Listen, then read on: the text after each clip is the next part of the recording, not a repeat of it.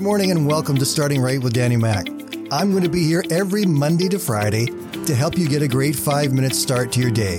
So grab your cup of coffee, sit back, relax, and let me help you start your day right. Good morning, everybody. Welcome to our Music Monday episode. I hope you had a wonderful weekend.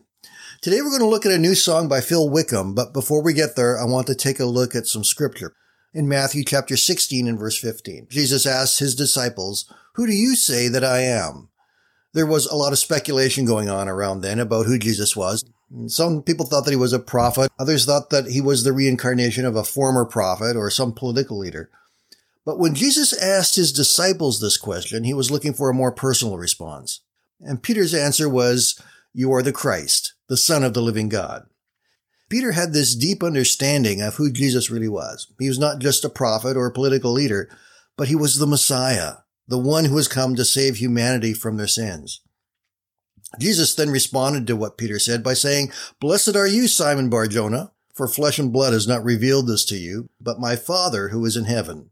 In other words, Jesus said, "Peter, you had a divine revelation from God about who I am." The question that Jesus asked Peter was not only relevant then, it's relevant today. People are still grappling with it. Who is Jesus? And what does his message mean really for my life?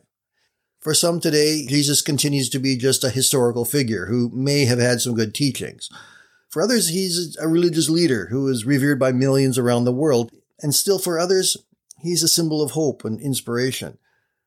But for Christians, for those who are true followers of Christ, we believe that Jesus is the Son of God, the promised Messiah, the Savior of the world. We believe that Jesus came to earth to show us what God is like and to offer us a way to have a personal relationship with God. If Jesus is just a historical figure or religious leader, then his teachings might be interesting, but they don't have any real impact on us or on our eternity.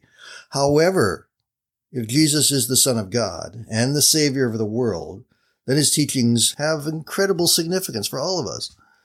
Peter's declaration of faith in Jesus as the Christ is also how we can come to a deeper understanding of who Jesus is and develop a personal relationship with him. That's what God wants. He wants us to give him a personal response, a willingness to open up our hearts to the truth of who Jesus is and to what he can do.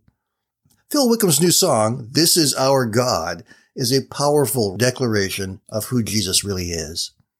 And he talks about the things that God has done for us and how Jesus works in our lives today. Here's some of the words. Remember those walls that we called sin and shame?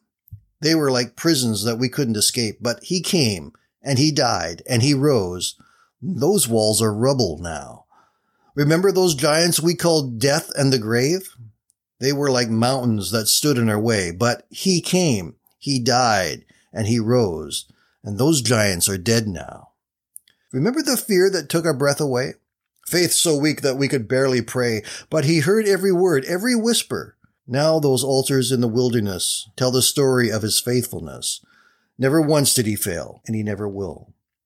Who pulled me out of that pit? He did.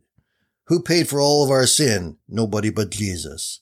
Who rescued me from the grave? Yahweh. Who gets the glory and the praise? Nobody but Jesus. And the chorus declares, "This is our God. This is who he is. He loves us. He saves us. He bore the cross. He beat the grave. Let heaven and earth proclaim, this is our God, King Jesus." The understanding that Peter had when he said, "You are the Christ, the Son of the living God," is a revelation of God's love and care for us and the fact that he wants to be at work in our lives today. And Phil Wickham's new song reminds us of that and encourages us with it. I'm going to leave you just a short clip of "This Is Our God," and then in your show notes, there will be a link to the YouTube version of it where you can watch the entire thing. I hope you will do that. And I also want you to know that God will not fail you. He will be with you. Put your faith and trust in him, and he will never turn his back on you. Here's Phil Wickham with "This Is Our God." Have a great day, my friends. We will talk again tomorrow.